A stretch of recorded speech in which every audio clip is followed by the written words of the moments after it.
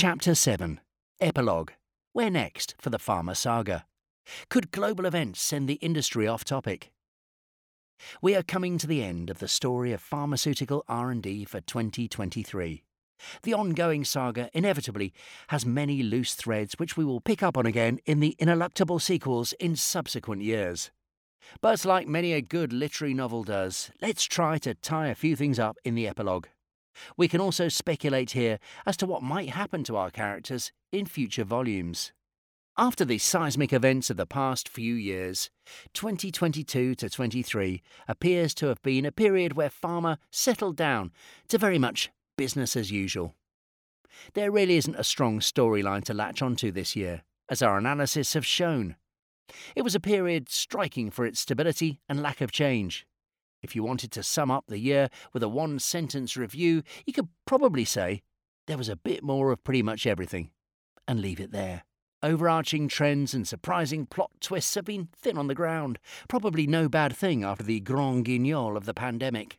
Not every novel needs to be a Mary Shelley-like gothic horror. Sometimes bland fare can be just the comfort read you need. This is partly due to the fact that, although it hasn't gone away, the threat of COVID-19 does seem to have finally been defanged, ex-China at least. In Western countries, although the virus still produces new waves of infection, our immune systems are now largely primed by a combination of broad vaccine uptake and past infection. The number of people who seem to have completely escaped at least one bout of infection is dwindling away to nothing. We've pretty much reached the fabled herd immunity. You can add to this the fact that management of serious disease has come on leaps and bounds from the experience garnered over the past 3 years. As a result, in the UK at least, where I'm writing from, COVID rarely makes the news anymore. The story has moved on. The disease is well on its way to becoming just another one of the plethora of seasonal respiratory viruses which are a nuisance but hardly impact our daily lives. Let's not forget that, as I was writing this report last year, the Omicron variant was sweeping the world, and we were wondering whether this would ever end. We're not entirely out of the woods yet, though, with the deteriorating situation in China at the time of writing still having the potential to throw a spanner in the works. As the ruling Communist Party suddenly and unexpectedly abandoned its controversial and ultimately untenable zero-COVID policy from December 2022 onwards, the country has been hit by waves of infection.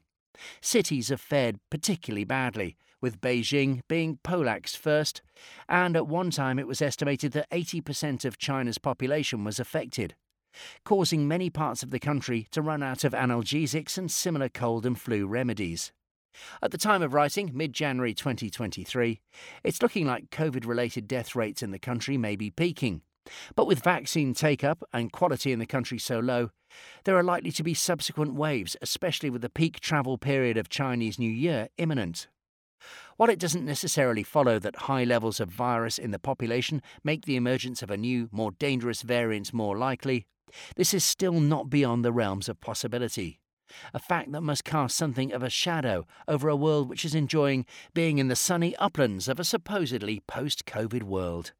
The way that China has handled the pandemic has had broader consequences for its own pharmaceutical industry, and by extension also for the global pharma R&D community. Domestic confidence remains low, with the prospects of an improvement in the investor environment in the near term thought to be slim. The country has also gone through another round of drug price cuts in its annual review, further jangling the nerves of the industry. Meanwhile, some Chinese companies filing US NDAs on the back of China-only trials have found the FDA to be not as receptive as they might have hoped. This is all occurring in the context of generally worsening Sino-American relations. And in the background always lurks the issue of Taiwan, and whether China might now feel emboldened to make a move on the disputed territory. Something which undoubtedly upped the ante on this last year was Putin's decision to invade and wage war on Ukraine. Quite apart from ratcheting up the East-West tensions, the prolonged conflict has affected pharma R&D in a multiplicity of ways. It further destabilised supply chains still wobbling from COVID-initiated disruptions, and has impacted global contract research organisations that conduct clinical trials there and in the surrounding region. And of course, it has further exacerbated already volatile energy prices, pushing up costs for everyone, including the ever energy-hungry pharmaceutical industry, further fueling inflationary pressures on an already struggling global economy. Against this backdrop of multiple destabilising events in 2022, it's a wonder that the Pharma R&D pipeline remained as stoutly anchored as it was across the year. Let's turn our attention to what may or may not happen in 2023, as we indulge ourselves in a bout of speculative fiction. Speculative fiction is a literary genre which includes situations or topics not recognisable in the real world, and can include science fiction, fantasy, or dystopian novels. While it can often involve wild ideas, one of its functions is to comment on current trends, often serving as an allegorical warning to the world on how things might pan out if unchecked. Famous examples include Aldous Huxley's Brave New World, 1932, Anthony Burgess's A Clockwork Orange, 1962, and Philip K. Dick's Do Androids Dream of Electric Sheep, 1968. While we don't wish to indulge in flights of fancy too untethered from reality here, a little near-term crystal ball gazing always piques the reader's interest. The big unknown, as it approaches its unwelcome first anniversary, is the war in Ukraine. With no sign as yet of anything like a peace deal, it may come down to a military conclusion, with some analysts believing that a Ukrainian victory could come as early as this spring. Others are more gloomy, expecting the conflict to drag on, possibly up until Putin's grip on power weakens. A worst-case scenario is further escalation, but the likelihood of this does seem to have receded. A spring end would obviously be the best option for the global economy and the pharmaceutical industry, allowing both to fully emerge, finally, from the shadow of COVID-19. The other great uncertainty, as intimated earlier, is whether the pandemic is really over, and if we can move to treating COVID as just another seasonal disease. With China such a major source of active ingredients and manufacturing for the sector, the emergence of COVID-19 massively disrupted supply chains even more than the Ukraine war has done, and drove a move towards increased onshoring. Some industry players are wary that the political temperature may rise further in the year ahead, leading to extra difficulties. Speaking to our sister publication, Scrip, Michael Kruse, COO of Renio Pharmaceuticals, speculated that globally we could see increased trade tensions with China and possibly India.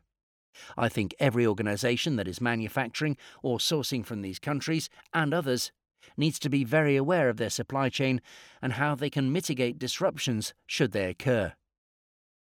On the same lines, Susan Conroy, CEO of Therakind, commented, "Political instability and conflicts may limit access to drugs, excipients, processes, and it may be overcome by operating multiple manufacturing facilities, having a robust distribution infrastructure, and putting greater emphasis on developing stable medicinal products that are easily transportable."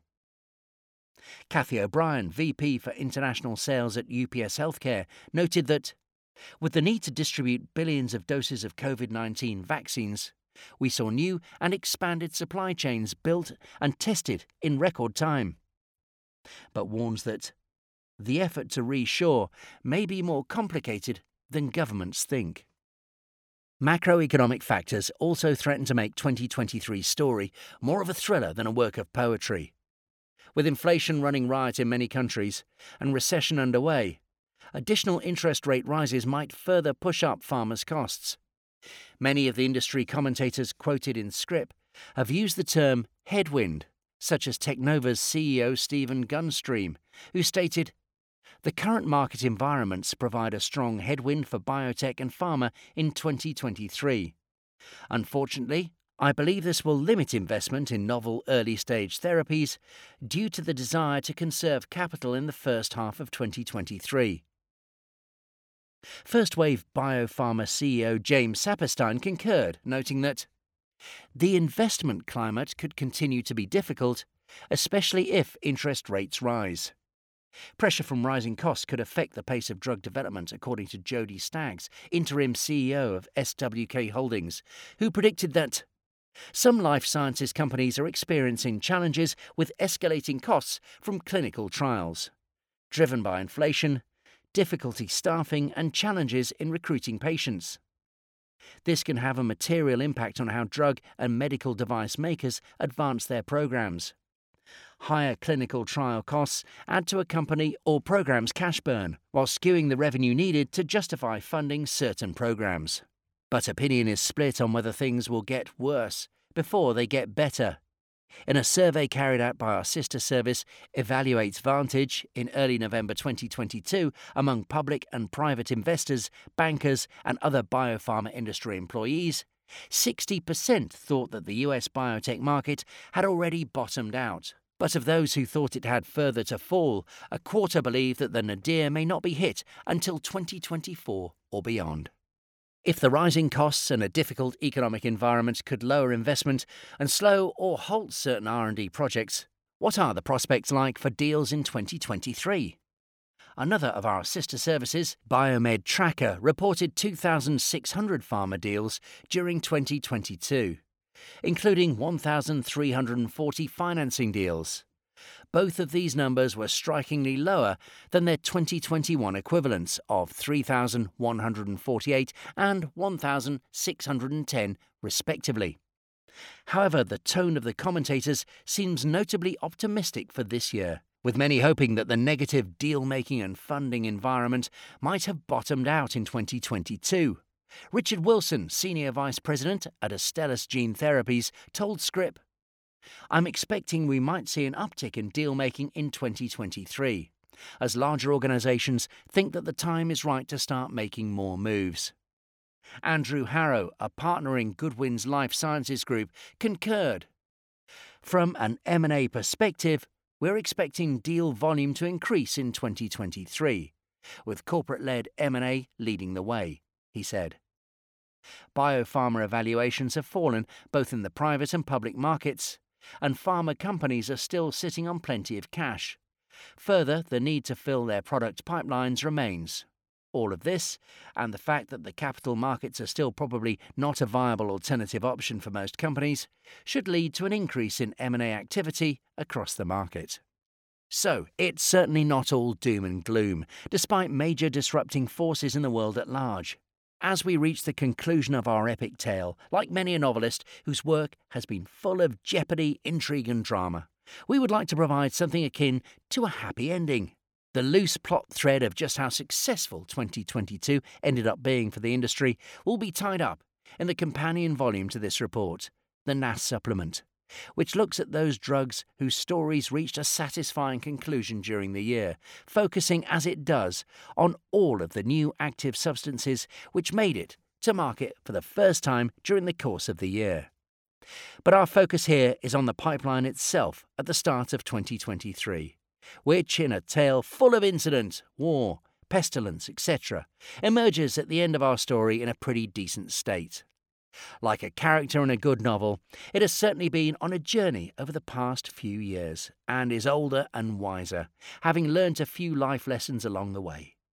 The COVID-19 pandemic has certainly been one of the major drivers of narrative change and has left lasting differences in the way in which the pharmaceutical industry conducts its business and, in particular, its clinical trials. But in many ways these changes were not revolutionary and were underway already, and the pandemic merely accelerated change. Just as many businesses were already exploring hybrid working models, pharma was already looking at decentralised trials. Rather than ripping up the novel's first draft and starting again, COVID just hastened a few necessary rewrites. The pharmaceutical industry enters 2023 admirably unperturbed by the events which have buffeted it. While hardly having sailed serenely through the storm, it hasn't ended up shipwrecked either, a la Daniel Defoe's Robinson Crusoe 1719. The take-home message from our magnum opus this year is that Pharma R&D continues to grow pretty much across the board. There has been comparatively little year-on-year structural change in terms of composition of the pipeline and its characters, just gentle and therefore hopefully sustainable growth. This is what pharma needs if it wants to continue to be the never-ending story. Michael End, 1979. The Pharma Project's Pharma R&D annual review will be back again next year to critique the next chapter. I rarely end up where I was intending to go, but often I end up somewhere I need to be. Douglas Adams, The Long Dark Tea Time of the Soul, 1988.